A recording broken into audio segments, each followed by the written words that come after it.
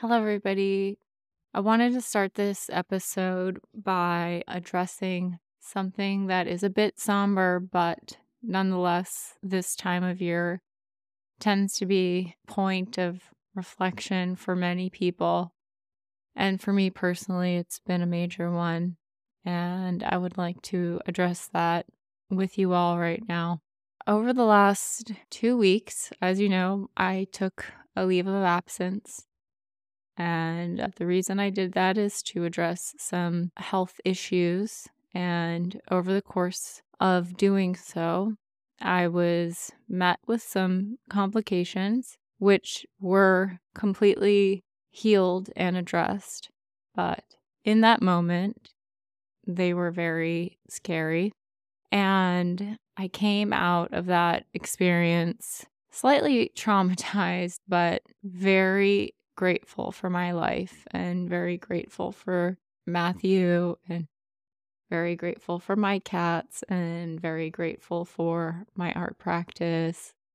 And that also means very grateful for all of you and the relationship that I've formed with so many of you on social media over the past 4.5 years. And then I came home from, receiving my medical treatments. And a day and a half later, I found out that somebody who played a very integral role in my almost daily life had made the decision to take her life just 2 days before. And this is somebody who I was very close to and admired very much and felt a lot of affinity towards and actually listened to very much about how I should sort of structure parts of my day-to-day life. So, in a sense, she was a coach, she was a mentor, she was somebody that I really looked up to. So this loss was devastating to me on multiple levels. And it's been especially hard because, this is somebody that was in my daily life. And then she was just gone one day. I had to sit with the grief for a few days and it has been very, very hard. And then I decided to actually share my experience in my stories on Jerry Gagosian to let you guys know why I hadn't been posting memes and why I haven't really been talking to anyone. And the immense response that I received from you guys, from my audience, has been so powerful and so soothing and so full of love and reassurance. And I really wanted to thank all of you who took the time to reach out to me in this period. Losing a friend or a loved one by suicide is devastating and something that can completely blindside you, and quite often not something that you would ever really expect. And it's also something we don't really discuss very often. And what I was most surprised by when so many of you reached out to me is how many of you have also gone through and experienced the very same kind of loss that I just recently experienced. And it was very comforting to hear from so many of you and to feel the love through all of the messages. And let me tell you, I read every single one. And I didn't write back long, deep messages to each one of you, but I want you to know that I took in every single message. And it meant so much to me. And I just want to say thank you from the bottom of my heart. And, I don't feel particularly funny right now. and it will probably take me a little while before I'm in the mood to start making jokes again on the internet. But I love you guys. It's wild to think that I started this project 4+ years ago, and over the course of this period, I have made so many friends and so many relationships with people who otherwise I would have never met, who've been able to support me and carry me through a loss like this. And I truly, from the bottom of my heart, want to say thank you and wish you all Merry Christmas. And that's really all. Thank you again, and thank you for being so selfless and sharing your experiences with me, because it will help me get through this. And with that, we are going to have a great show. So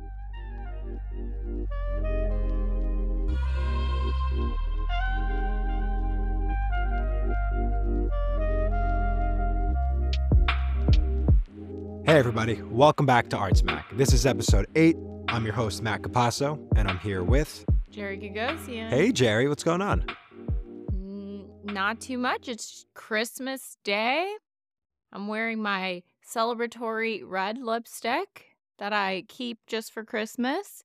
I'm in pajamas that I plan to not take off for the rest of the day. I'm ready for a very long day of eating, planning on watching several movies, extreme amounts of napping, and lots of coffee and being with family.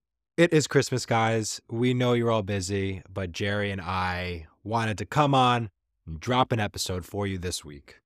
And it's going to be a good one because we are planning on reviewing the year of 2022 for all of its good and all of its bad. And it has been a wild ride. What can we say? It truly has. And then after that, Jerry and I will give you our predictions for 2023. So stay tuned. It's a great episode. Welcome back to Arts Mac.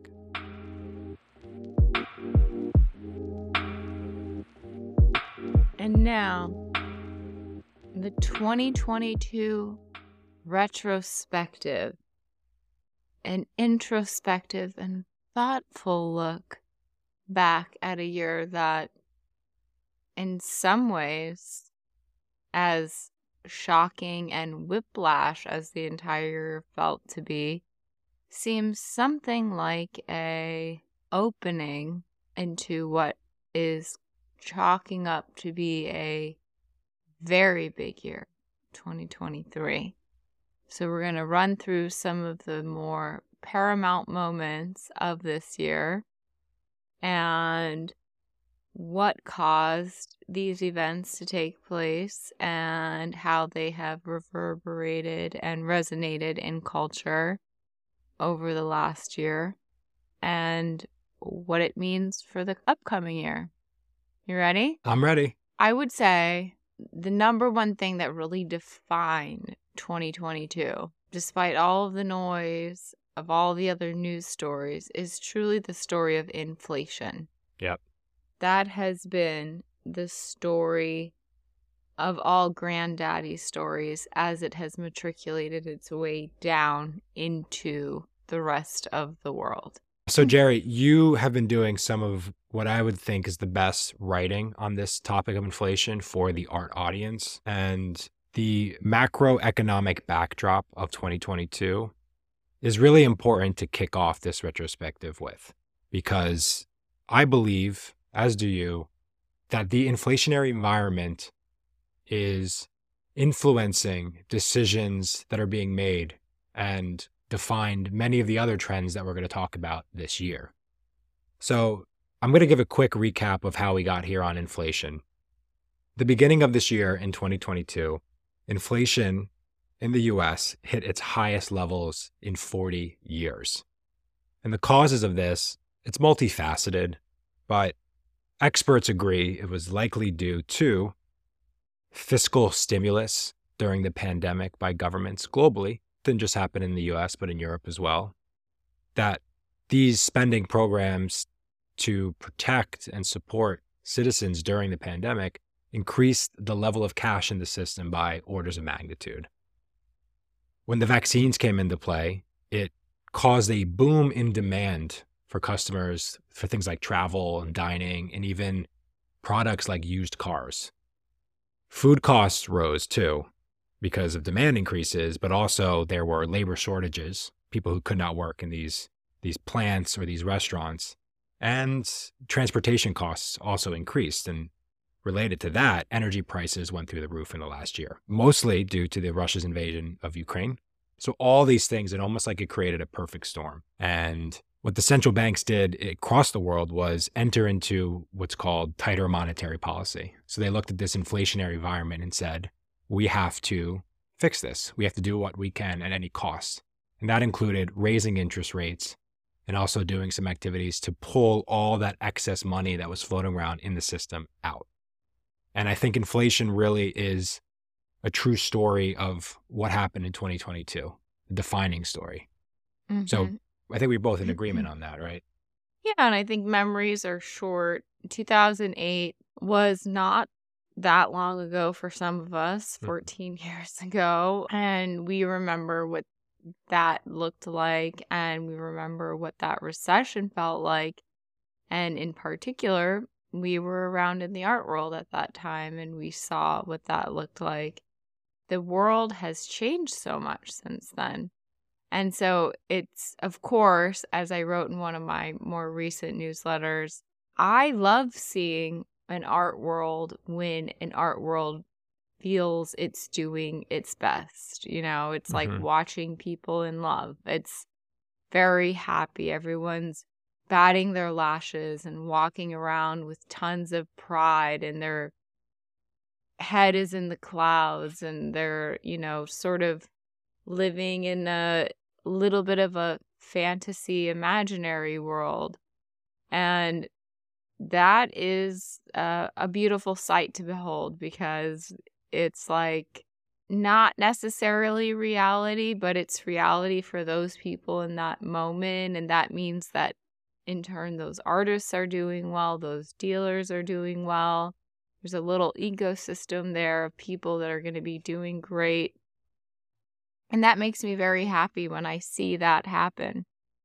But from everything I have been studying and watching, especially with the economy and inflation and what the Fed has been trying to do to tame inflation, the labor markets are about to begin to really see and feel these things. I know very well that, you know, it's a last one in, first one out type of situation when it comes to art, which is this premium luxury asset, which I love art. It's a part of my heart. It is a part of my soul. It is a part of my everyday life.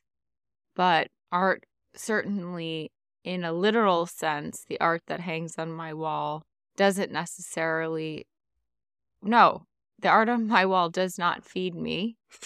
The art on my wall does not provide me shelter or protections from war, or, you know, like, it doesn't do those things. You'd say it's not a necessity. It's not a necessity. And even the incredibly wealthy, beyond the exception of the 0.01% who will buy and continue to buy with impunity, they're not going to feel this, and bless them for that. Yeah. They're not going to feel this. But I would say the middle, even the rich, the middle rich, let's call them the middle class rich. And these are still people that are going to all the art fairs, that are collecting regularly. These people, they're going to be tightening their belts. And that goes all the way down to like the little tiny collectors you've never heard of before, who support little tiny baby emerging galleries. So the art ecosystem should be bracing for impact right now. And it doesn't matter really where you fall in that, unless you are so hyper insulated in a blue chip palace, so to speak.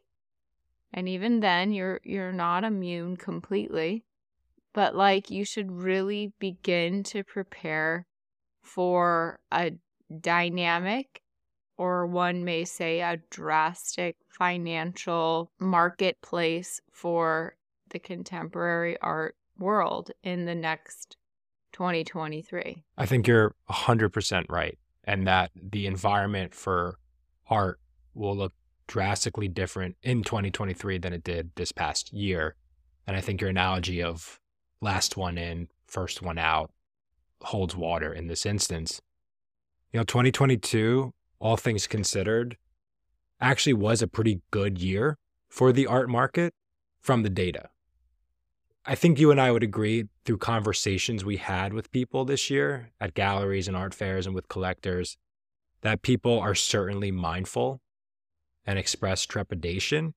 But nonetheless, like, I was able to pull some quick statistics, which I really think help illustrate the picture.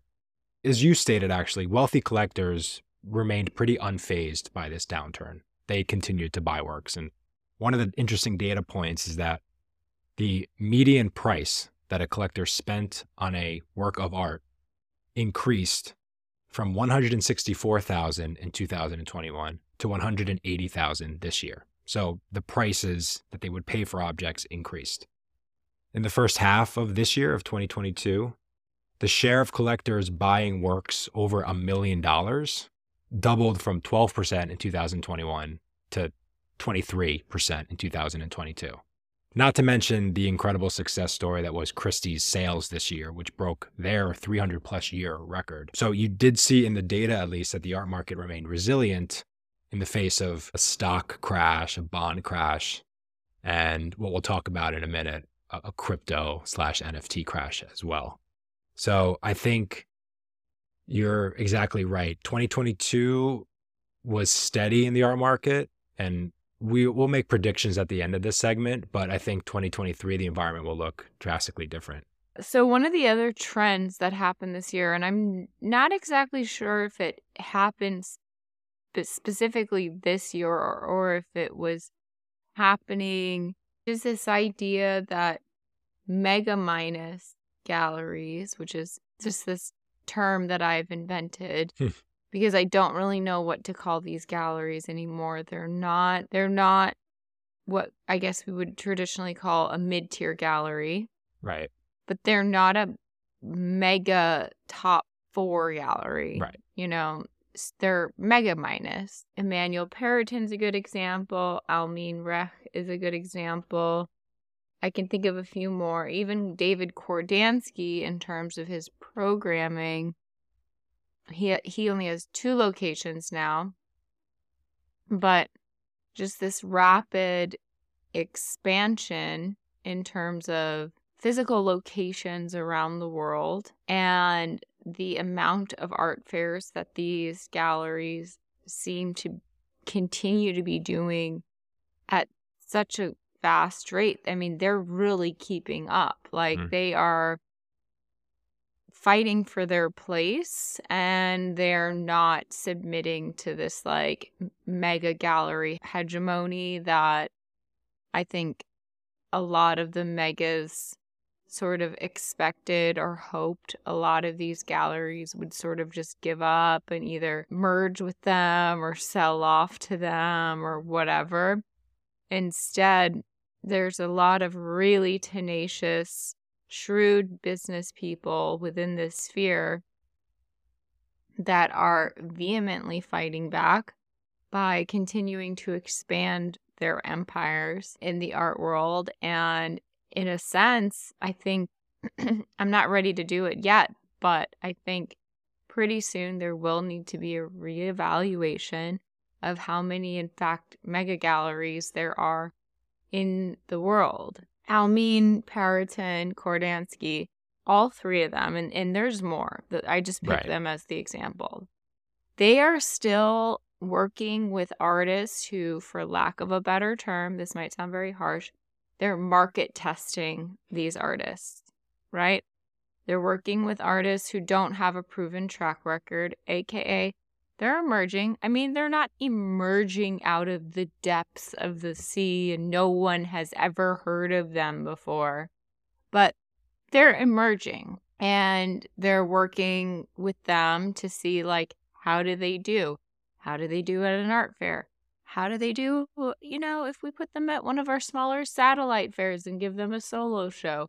How do they do if we send them to one of our Asian galleries? Right. How do they do if, all of a sudden we give them a solo show in Paris, or if we give them our New York space? Like, they're sort of market testing a lot of these artists. And if you pay attention to their actual rosters, they don't sign a lot of these artists.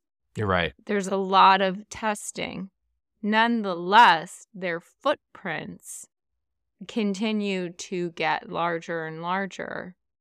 And it has been very interesting to watch in 2022, I suppose, because, the emerging speculative market took off at such a high speed, and many of the galleries I just rattled off were at the center of that.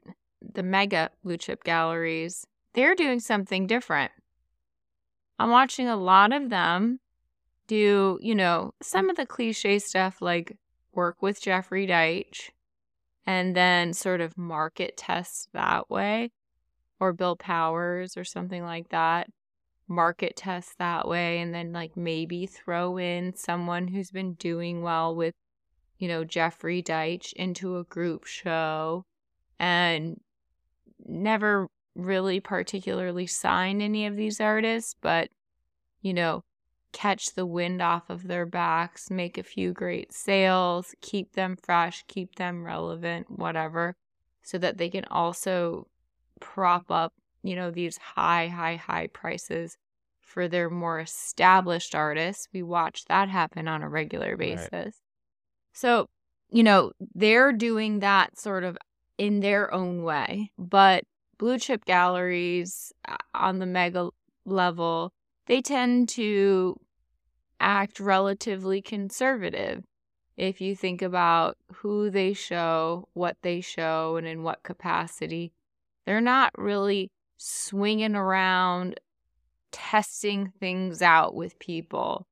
If you happen to end up in a group show that's even loosely affiliated with one of these galleries, the language is usually very, very careful to keep the gallery themselves very distant from the artists themselves. It might be a curator in their spare time is curating this show, like they intentionally create this space and this distance. But I think now, because there has been such an insatiable appetite for emerging contemporary art, which I do believe is about to slow down, but because that has been the trend now for the past 1.5 to 2 years, we're going to see all of these, mega minus galleries as well. Sorry, I don't want to get too much into predictions yet, but mega minus galleries and these blue chip galleries really pulling back on that type of programming, because we've seen them pumping at this speed where you're like, I used to know what to predict from Pace, from Hauser and Wirth, from David Zwirner. The names that are flying out of their press release office are coming so quickly and so fastly these days. I'm like, I don't know who these people are. Who are these people? I'm like sitting here having to Google. And then I'm laughing even harder when I'm like, not only did this person just graduate, they just graduated with like a bachelor's degree. And they're not even waiting anymore for people to get an MFA. They're like, come on, kids. Hop on. Get on the express train. Get on the express train. And it's just been so wild to watch. And there's definitely going to be some significant cooling in that area, because that kind of cash is just drying the F up. So speaking of things that are significantly cooling, I don't think you can tell the story of 2022 without hitting on the crypto meltdown.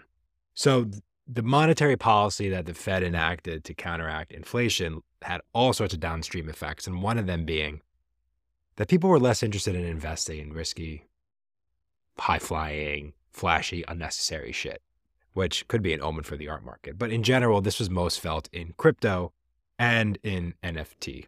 So NFT volume of sales, the number purely just of sales that took place, and the prices of those sales decreased over 90% since January. So you guys know the stories. The crypto industry has been through such a huge flux this year, from things like SBF and the FTX scandal to I can't even unpack this one because it's such a clusterfuck, but the scandal of this Luna, Terra, Tether stablecoin and Three Arrows Capital. So there was a collapse that happened even before the FTX thing. Not to mention stuff with Yuga Labs, the creators that we've hit on a couple of times, the creators of Bored Apes and CryptoPunks that are now being sued. And all of this has led to a collapse in the prices and volumes and activity in this arena. But I think, and I don't know, Jerry, if you'd agree, a general shift in the perspective of consumers towards these things.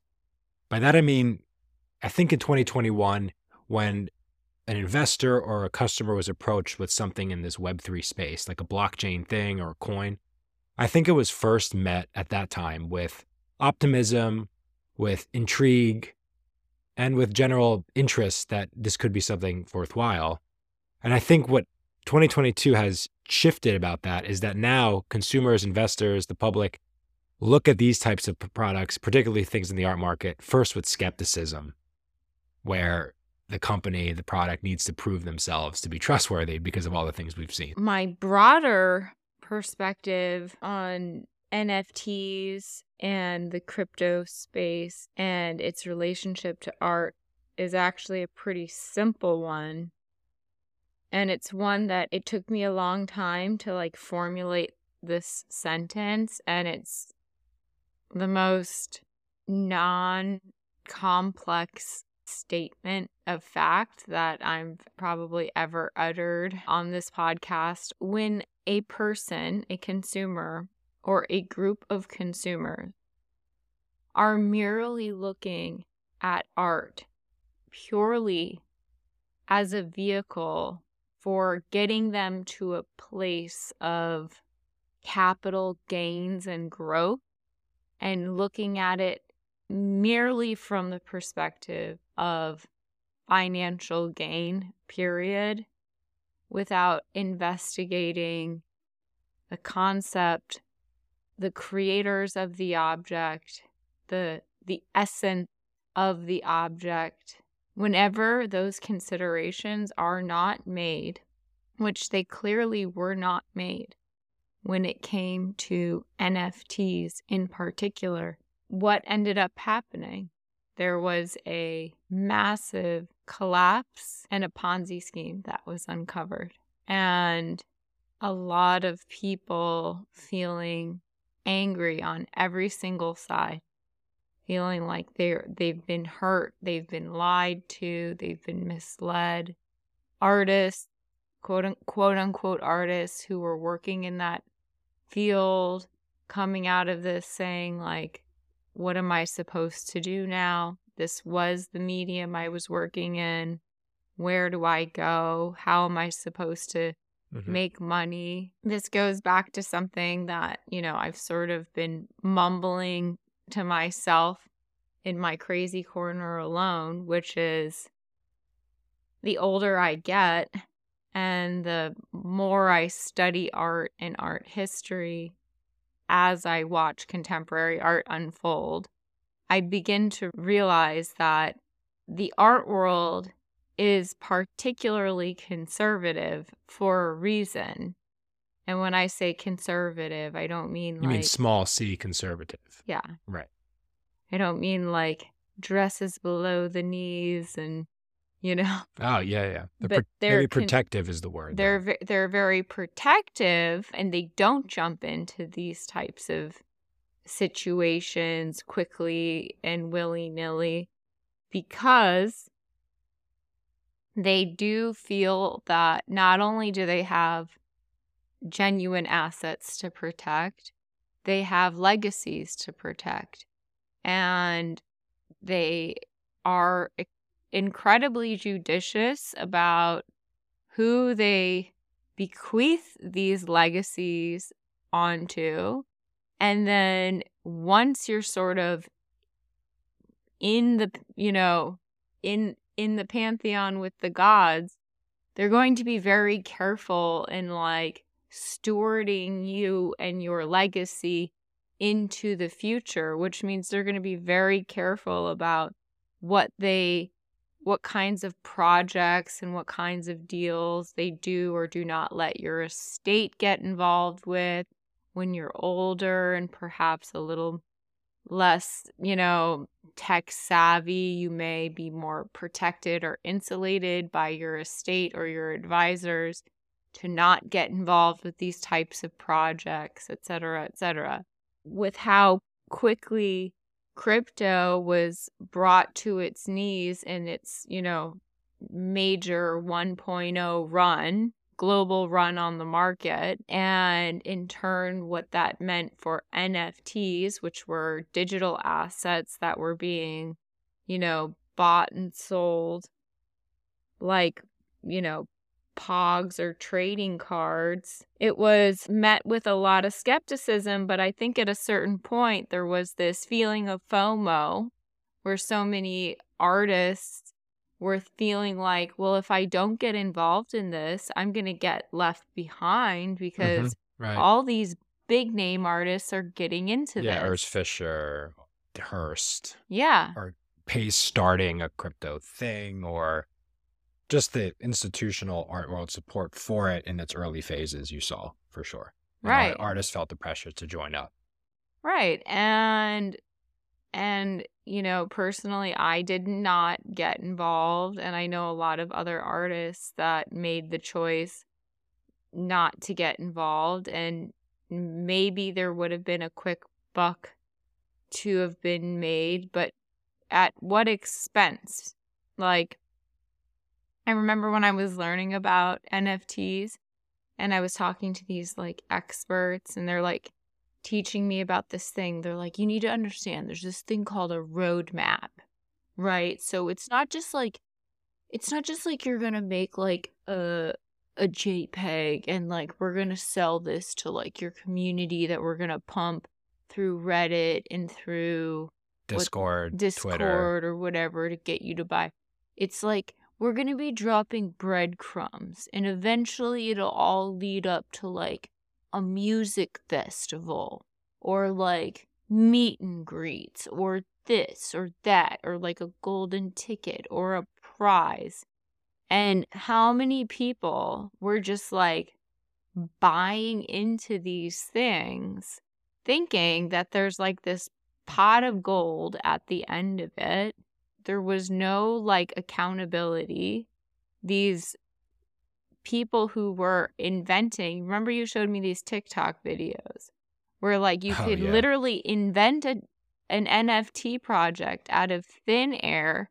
They would teach you exactly how to do it, what words to say, where to place it, exactly how to market it, whatever. And these people most certainly were not artists. No way. Yeah. They were at best business people. No, at best. Yeah. At best business people. At best entrepreneurs. And at like most likelihood, they were like scam artists. Yeah. I think one of the things I want to say about the NFT situation that's happened over the last year is that one of the things that always rubbed me wrong about the space was the idea that ownership became the most important factor with a work of art, as opposed to the work, the artist, what it's saying, its message.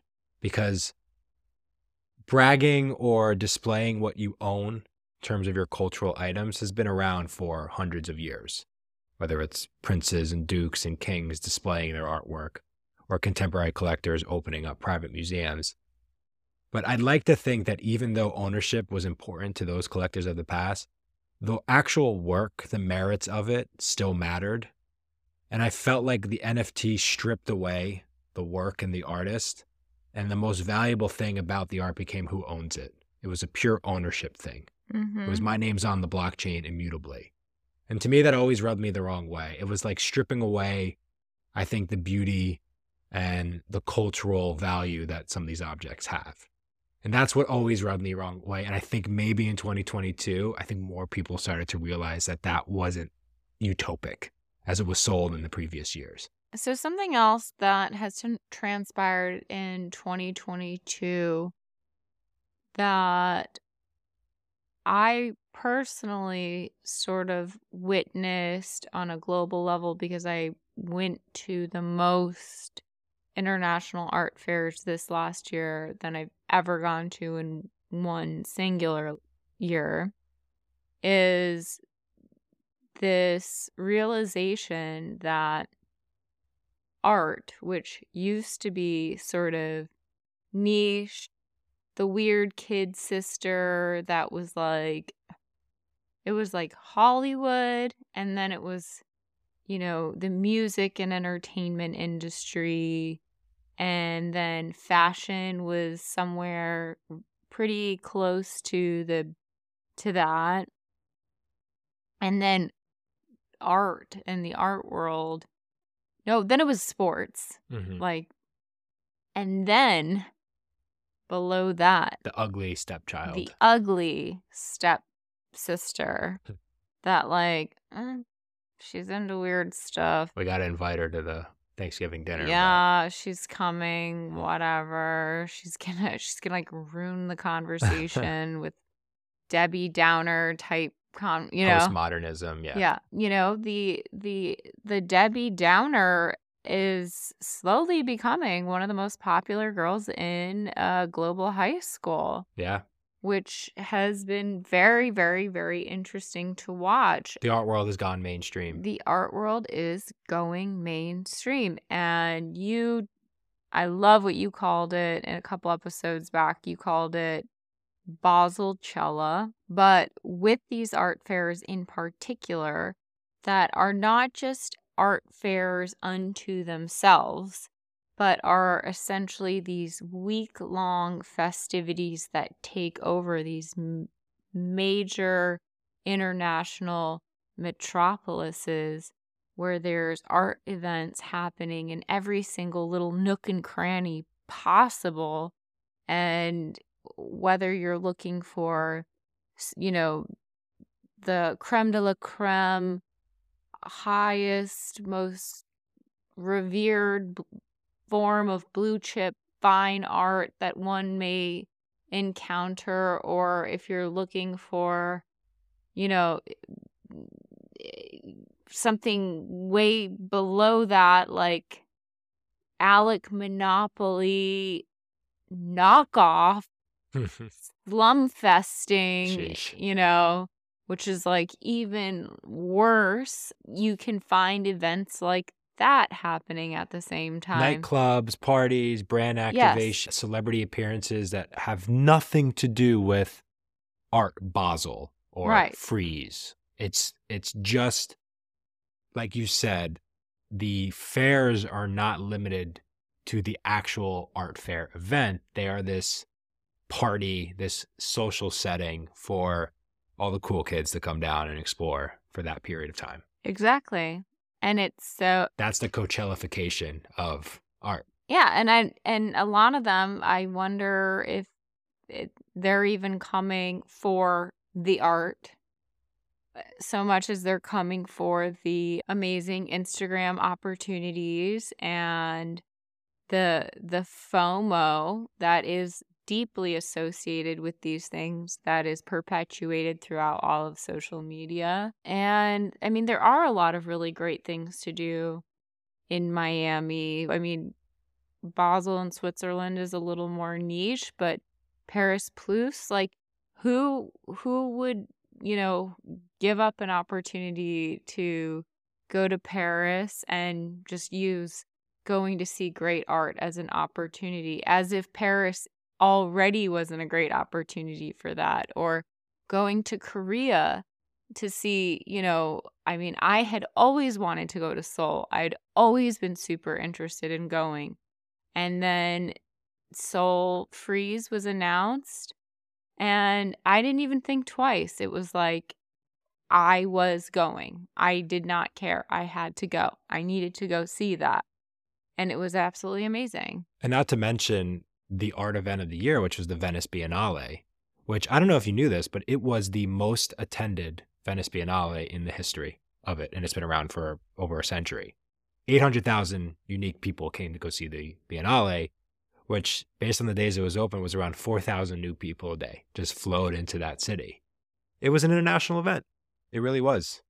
I think 2022 was the year that pop culture and mainstream pop culture and art just, they hooked up in the hotel room late at night, and they are now, sneakily still talking to each other, but oftentimes maybe popping out to dinner in public every once in a while. I mean, I think about the beginning of this year in LA, the LACMA Museum did an exhibition in collaboration with Interscope Records, which is Jimmy Iovine and Dr. Dre's kind of thing with some of the most important music of the time.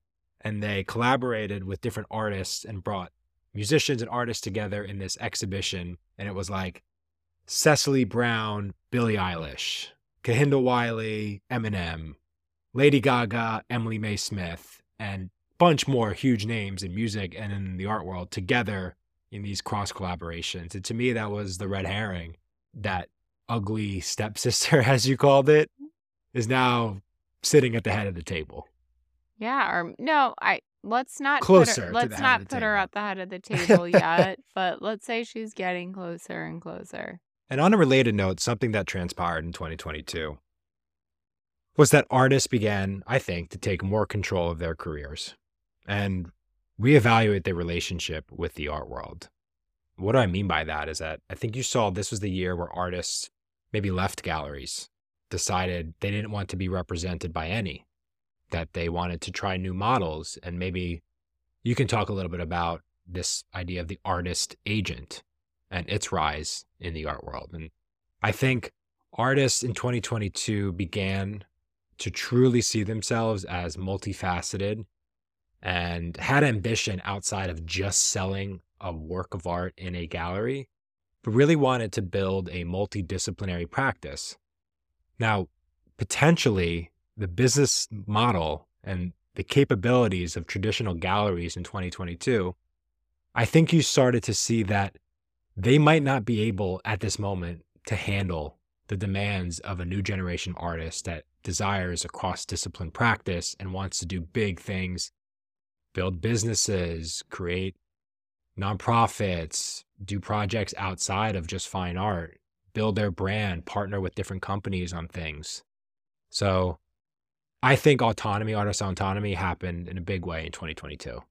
Let's just think about it for a second. Galleries have been doing their thing for a while, which is they come in, usually what galleries do is they're like, they sit there and they watch like small little emerging galleries toil and do like all the hard work for them. Once an artist's work has been sold to a few good collectors and they've been proven in the marketplace, these mid-tiers or these mega minus galleries are like entitled assholes, and they come on in and swoop them up, and they make these artists either sign these contracts or just do handshake agreements, which, hello artists, don't ever fucking do that. Mm-hmm. Get a contract and read your contract and have a lawyer read your contract, because you're not beholden to any of these people. And trust me, they love making a buck off your back, so you might as well make a buck off theirs, so pay attention to what you're signing. But in recent history, there's been this like fear mentality that a lot of artists had, which was like, oh my God, like, if I don't sign with this gallery, like, I'll never have another one ever again who will ever be interested in me. And I'm 25 and my career is just gonna like go nowhere, and then like I'm gonna be lost to obscurity and no one's gonna give a shit about me, and then like I'm gonna die in the gutters somewhere. And it's like not true. It is not true. Like you go into a car dealership and you start talking to somebody about like the cars they have on their lots, and they narrow in on like the 2 or 3 cars that you'll probably want. And then all of a sudden they're like, "Well, you know, Mrs. Jones earlier put an offer in on that exact same car, and Mr. Black put an offer in on that other car that you like, and blah blah blah blah blah." And all of a sudden they're driving up this like anxiety and this false scarcity that like if you don't hurry up and sign with them, and if you don't get going and working with them right away, you're going to lose your one and only chance to be represented in the art world by a gallery. And guess what, kiddies? Galleries are becoming obsolete when it comes to the representational model of artists. A lot of artists don't want to be represented by one gallery anymore. If anything, they're happy to work on individual deals as consignments. Consignments with a gallery on a particular project. But there's no more of this like, yes, master, now put a leash on me and drag me around for the next 12 years and march me out like a little trick pony, so long as I'm relevant, I'm cute, I'm precious, and I'm cool. But the minute I'm irrelevant, I'm going to stop getting my annual, solo show, or you're going to stop bringing me to fairs, or you're not going to be pushing me as hard anymore, and a lot of artists are like, fuck that. I don't want to work that way. That's not how it works. Galleries, in all technicality, their fiduciary responsibility should be to the artists that they represent. But what ends up happening, as we all know, is their fiduciary responsibility tends to actually be with their clients. And their clients are their collectors. Right. And they care more about making them money and making them successful than they often do about making their artists long-term sustainably successful. So a lot of artists in the last couple of years, and 2022 is a crescendo of that, are like, guess what, guys?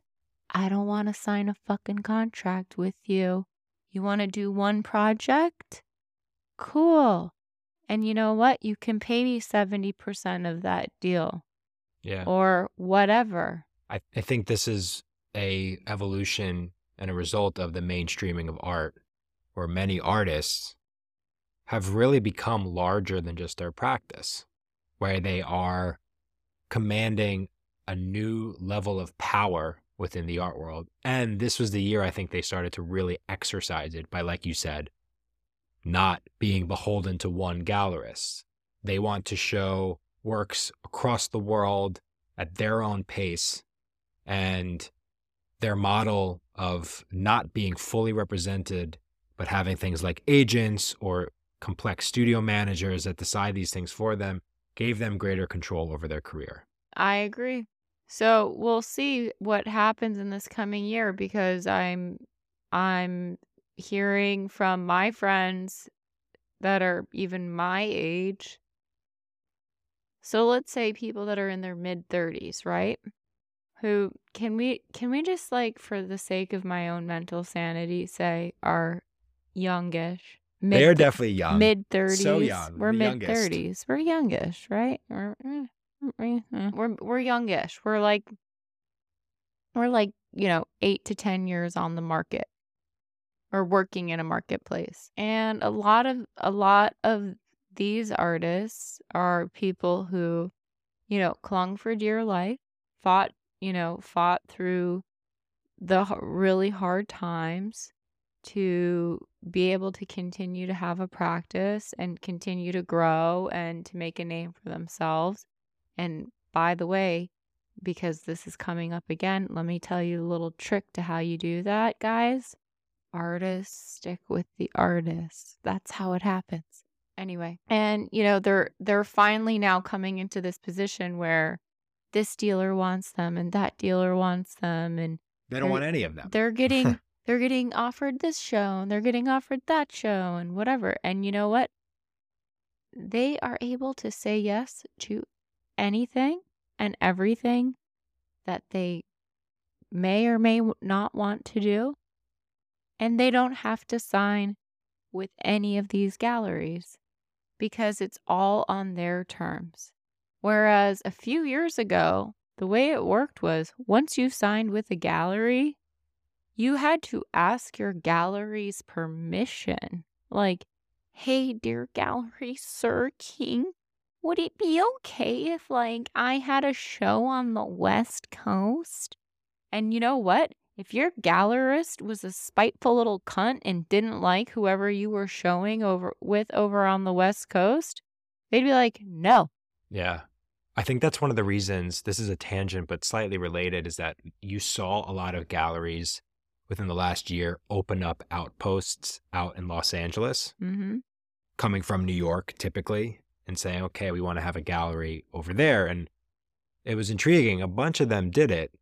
And why was to ensure that they were doing some form of territory protection so that their artists, the ones that had shown with them in New York and perhaps were signed in New York, didn't start to flirt with other LA galleries that had outposts out there, because I think LA is an attractive place for a lot of artists to show their artwork because they either live out there, they have friends out there, or they just like it. So there's a little bit of territory protection by some of the big galleries to open up spaces out west. And this is to counteract this effect that artists can now kind of flirt around. They can kind of see what they want to do without being so beholden. Yeah, but we'll see how long that lasts, because it'll be a rude awakening for all of those galleries when they realize there's about maximum 25 art collectors in the entirety of Los Angeles. So I want to turn it over to another topic, another trend that happened in 2022, something that has crescendoed in the last few months, and that is what's been going on at museums. Museums have experienced, I think, 3 major dramas this year. One being something that Jared and I have talked about on the podcast a lot, which is climate protests. So we won't really hash into those too much, but another big one is unionization and labor movements within museums this year. So workers at nearly 24 American art museums, including the Whitney, Guggenheim, MoCA in LA, have created collective bargaining units in recent years to push for better pay and working conditions. And this has been troubling for museum boards. Not to mention another added thing, which is there has been a siren call for museums to repatriate looted objects. American museums have returned looted artifacts to their countries of origins in recent years, and it's becoming very routine for them to have to do so. Recent ones including objects from Italy, Cambodia, Nigeria, and Egypt. And this has been a response to the outcries against historic aggressive tactics and kind of unethical practices of some museums in the past. And generally, museums have had to change some of these things due to this larger movement to address some of the injustices of the past and representation issues. So I do want to keep an eye on this as we move forward, how this will shake out in the museums, particularly interested on the labor union side of this equation. So Jerry, in 2022, sadly, we did lose some important figures in the art world. So do you want to go through some of the artists that we lost this year? Of course.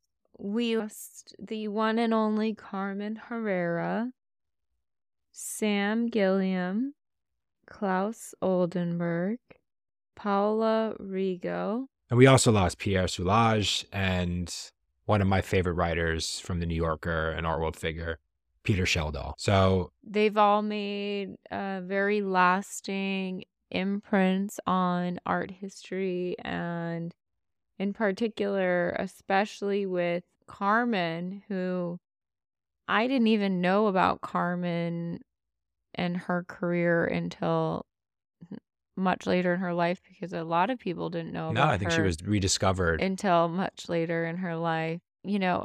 I think she is in many ways the proof of a lot of what we've been speaking about lately, which is the harvest of all of this hard work that people are doing now to go back and carve back into art history and not necessarily alter art history and the story as we know it, but instead elaborate on it by introducing other very important figures and characters into the mix and create a more illustrious and rich portrait of how we've come to where we are in this contemporary moment, are by, you know, people going back and finding amazing artists like Carmen Herrera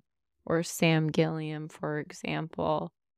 So it's, of course, a very sad loss, though, I didn't know about them for very long, but it must have been so incredible for them to have had such a long career for so many years and to never stop and to always work. And then towards the end of their life, when maybe they had thought they would not ever really get recognized on a global scale for the types of things they did, and surprise, God had a little birthday party for them before they left Hmm. Earth, which was they got to see the fruits of their labor manifest on Earth before they left. And that is very lovely and beautiful. And so I'm so happy for them.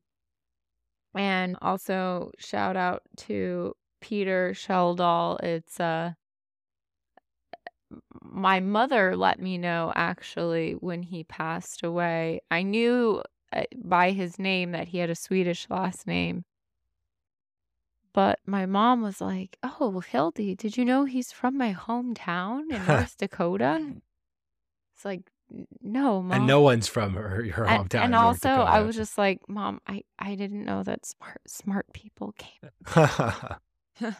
No offense to Mom.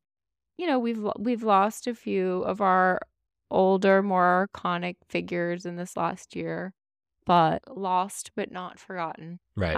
as we say. And the art world keeps turning. So there were some new figures that rose to prominence in 2022.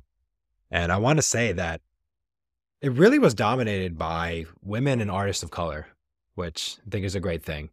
And it truly was. And, I didn't have to look far. I mean, just in the auction market, you had new stars like Anna Wyant, Flora Yuknavik, Lucy Ball, Izzy Wood. Obviously, Simone Lee was the toast of summer, winning the Golden Lion at the Venice Biennale. Mm-hmm. Ernie Ball, an overlooked artist who had a massive auction results and a great interest in the history of his work. And it's funny, I think you and I have come to the conclusion that maybe 22 was the year of Barbara Kruger. Is that Mm-hmm. right? I want to say that maybe she, from all the artists pool, I think was the most important, and someone whose work is resonating now more than ever. And I think Barbara, I mean, I saw her shows at Warner, Spoothmongers out west, and then in LA in the museum. She had another show. And I think it was really an amazing thing to see for her and her practice. Yeah, a shout out to her because I love her so much. So huge inspiration. She is larger than life.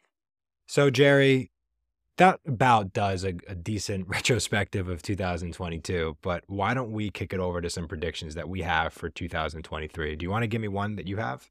I mean, yeah, the main one that I've been predicting all along is that we're definitely stepping into an art market recession, or if you want to call it a cooling off, in particular in the speculative arena. And speculative is also a code word in many instances for the emerging contemporary art market. Right. And I think just anecdotally at Basel this year, and you've mentioned this on the podcast before, this isn't breaking, but you had conversations with dealers in early December that were having trouble moving artworks, emerging artworks at certain price levels. Simply finding Yeah, homes at for them. first I heard it was 1 million, and then I heard it was 100,000. And now, I'm still getting information matriculating in from Art Basel, and I'm even hearing that works $55,000 by blue chip galleries were not moving from their booth. So Yeah. And on the auction side in the secondary, there was results in Hong Kong that came from the big auction houses, Christie's, Sotheby's, and Phillips.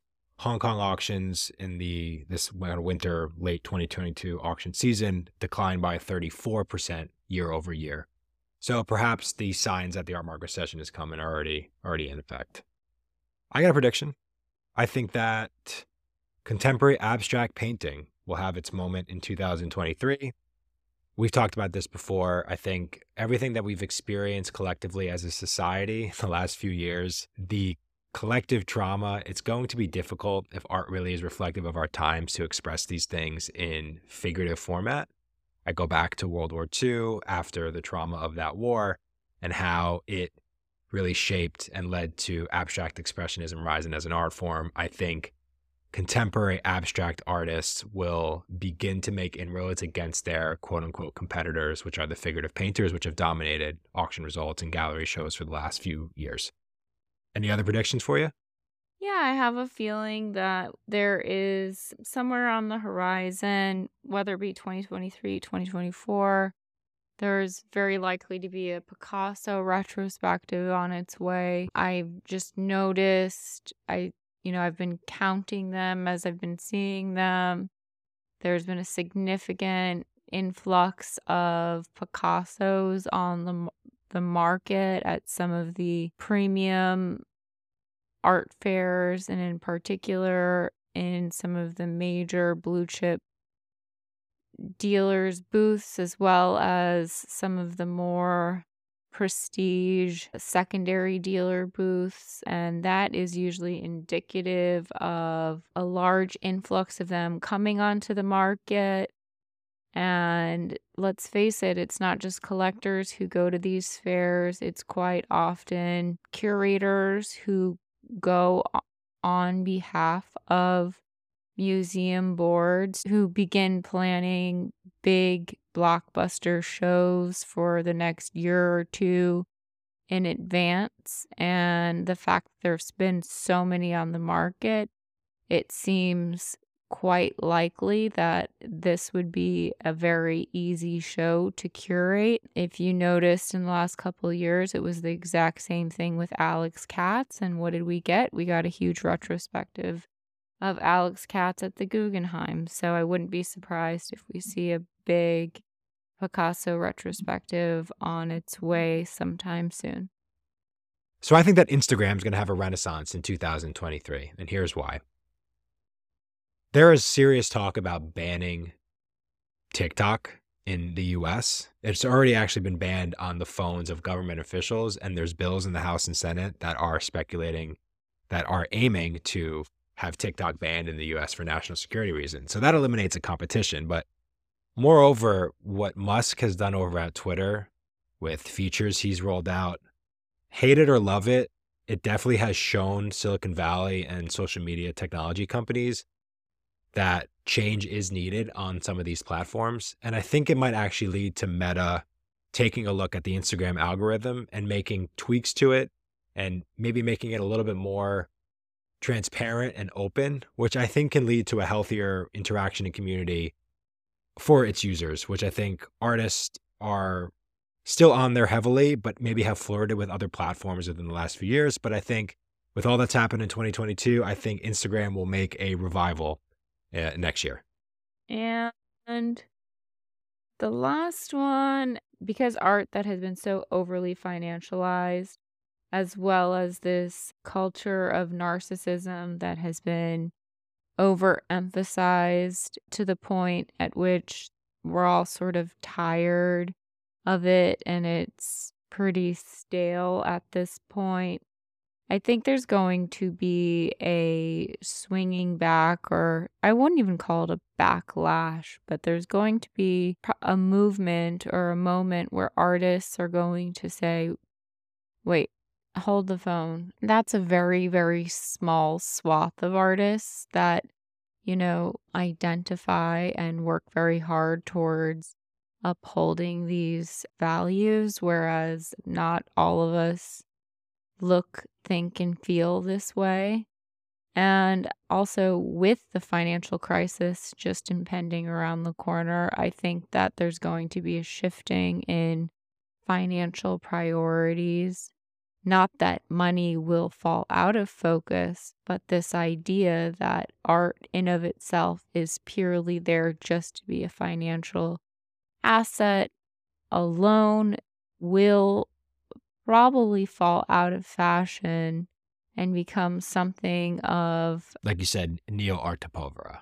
well, I think it'll become something where maybe there'll be a little bit of shame that people feel looking back into recent history, because people will be like, yikes, like it really went there. Like it really went to like pictures of monkeys wearing like Smoking a cigarettes. captain's hat, smoking a cigarette, selling for hundreds of thousands of dollars, and it was a JPEG. Yeah. Meanwhile, there are, as we know, far, far, far more talented artists who just chose not to participate in Ponzi schemes like that.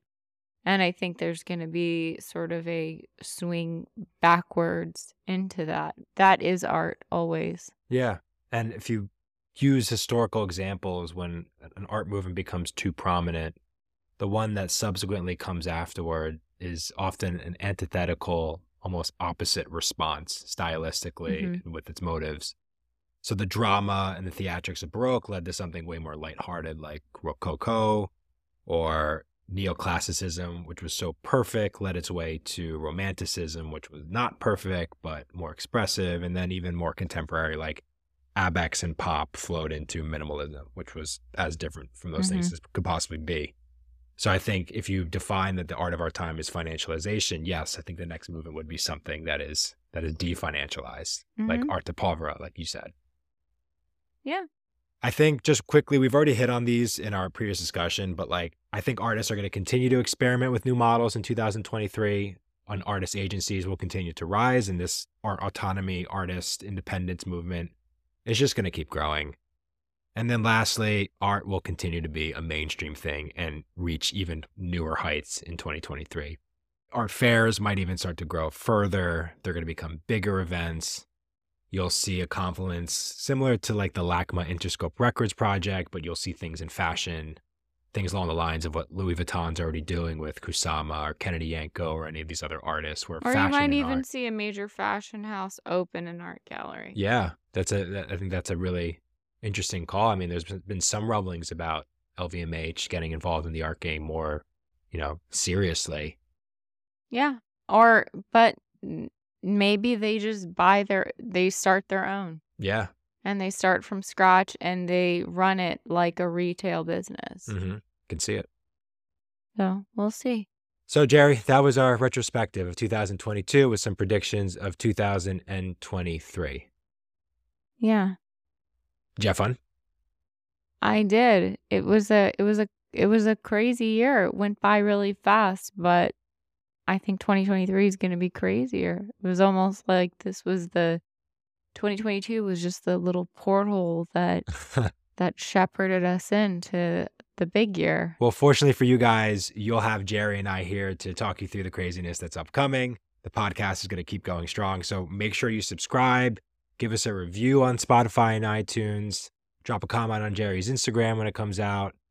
We will probably be doing a bonus episode very soon. Yes. You guys were kind enough to send through a bunch of questions to Jerry's Instagram, and we promise you that we'll answer them in a Q&A.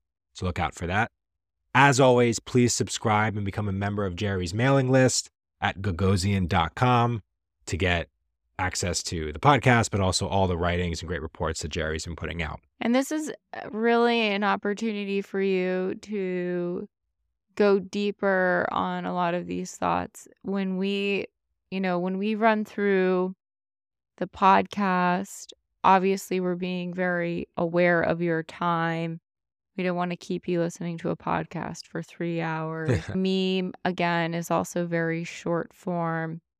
But when I'm writing, concise as I may try to be with my particular language, I am going as in depth as I possibly can to really explore different phenomena that are taking place in the art world, but also in the broader global economy, and helping create a picture for why the world is sort of playing out the way that it plays. So when I send out these reports, you're getting a very nutritious snack, if you will, of why the world looks and feels and tastes the way it does from your art perspective.